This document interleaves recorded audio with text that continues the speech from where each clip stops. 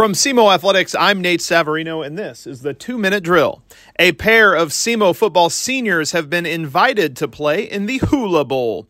Wide receiver Ryan Flournoy and safety Lawrence Johnson accepted their invitations to participate in the event, which is the nation's premier college football all-star game. The Hula Bowl is an event where all NFL, XFL, USFL, and CFL teams are represented to scout top professional prospects throughout the game week. A native of Hazel Crest, Illinois, Flournoy earned first-team Big South OVC Association honors in both of his seasons at SEMO. He led the conference with 93.2 receiving yards per game and ranked second with 6.3 receptions per contest this season.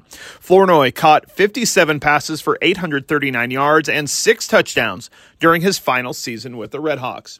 Johnson, who hails from St. Louis, garnered second-team Big South OVC Association accolades this year. He was the Redhawks' second leading tackler with 73, including 47 solo stops. He collected 5.5 tackles for loss and 1.5 sacks. He also had 5 pass breakups, 1 fumble recovery, and 2 forced fumbles in 11 starts this season.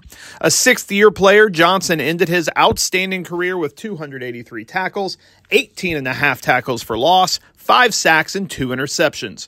The Hula Bowl will be played on January 13th at FBC Mortgage Stadium in Orlando, Florida. The game is scheduled to kick off at 11 a.m. Central Time and will be televised on the CBS Sports Network. Follow Redhawk Athletics on Twitter, now at SEMO Redhawks. I'm Nate Savarino, and for more insight on SEMO Athletics, visit krcu.org.